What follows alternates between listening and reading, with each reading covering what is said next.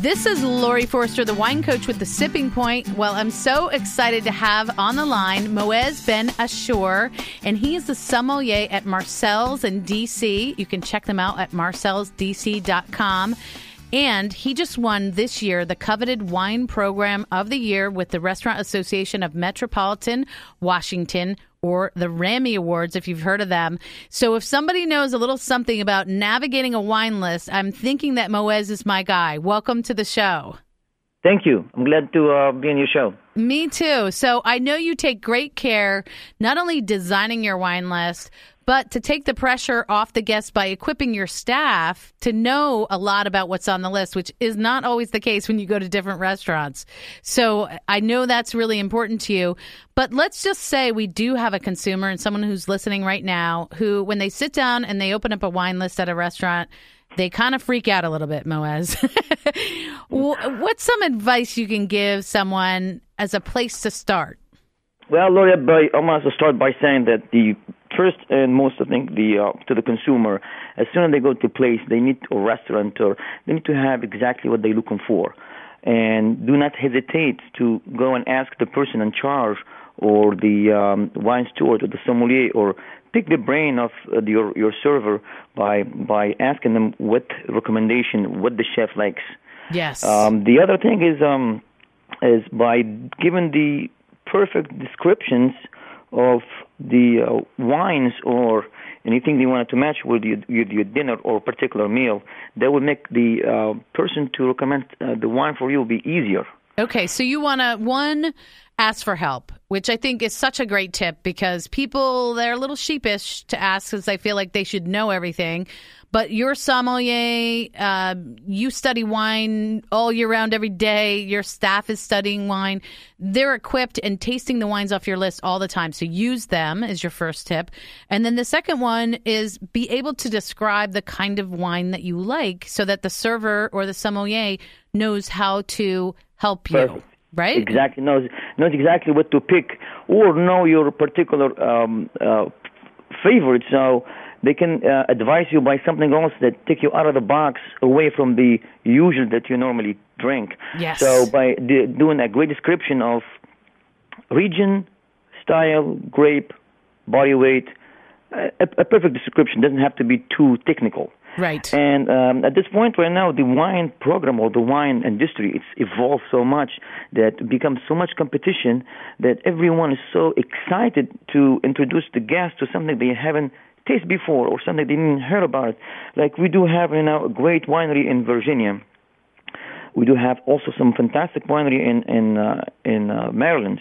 Nice. And it's so amazing to have the consumer or the local taste the wines and to be impressed. They would expect to be like, oh, this is something from the wine country that everybody knows, either France, Napa Valley, or South Africa.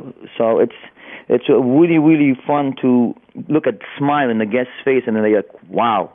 and right in there, you become their best friend. Oh, yes, of course. And the other thing people are always asking me about, and I'm sure you too, but maybe not when they're dining out because they're sheepish to do it in front of their guests, but the wine that's most expensive is always the best deal, right? Not at all. It's a trick question. Unfortunately to say. So how do you find the best deal?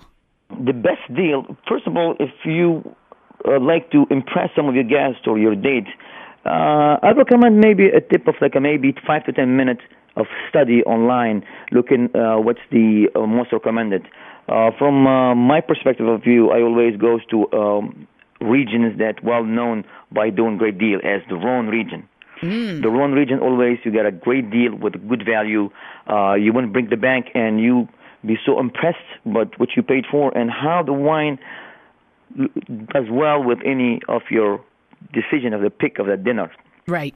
So particular vintages, so far the 2003, 2009, 2007, they show really, really good. We're talking about the Côte du Rhône, we're talking about Gigondas Village. So these wines are really great value, and the consumer will be so happy with spending that money that would be perfect to the taste. Talking about expensive wine. Some expensive wine, due to their high demand or small production, it's another element that even the wine with the price and listed, they will not taste as the dollar sign. Right. Yes, because it is supply and demand. Some of the pricing for some of these really sought after wines has a lot to do with that, and not just the quality in the bottle. And I love your tip about doing your homework. Can I assume that if we go to marcelsdc.com that your wine list is there? So if I'm coming in to dine with you, I can get a little advance studying on your wine list before I visit you, correct? I am even more flexible. You can contact me on my phone at the restaurant or an email and respond right away. We can talk about the wine prior to the event, ask them what exactly we're looking for. We can even have the wine open, decanted, and ready to go to your table. Ooh. And Lori, I have something else that I would like to share with the listener and the consumer. Do not hesitate to send any wine back. Yeah. Good this point. This is really, really, really important. You taste the wine, and if you're not happy with it, your whole evening will not be pleasant because they will take away from all the attention of the evening, and you're going to be thinking about that glass of wine that you hardly can finish. Oh, I love that. So by me saying that, returning the wine, it's basically just call the wine store or the sommelier and say, really nice, I am so sorry, but I'm not happy with the wines. Even nothing wrong with the wines, but it's not your taste.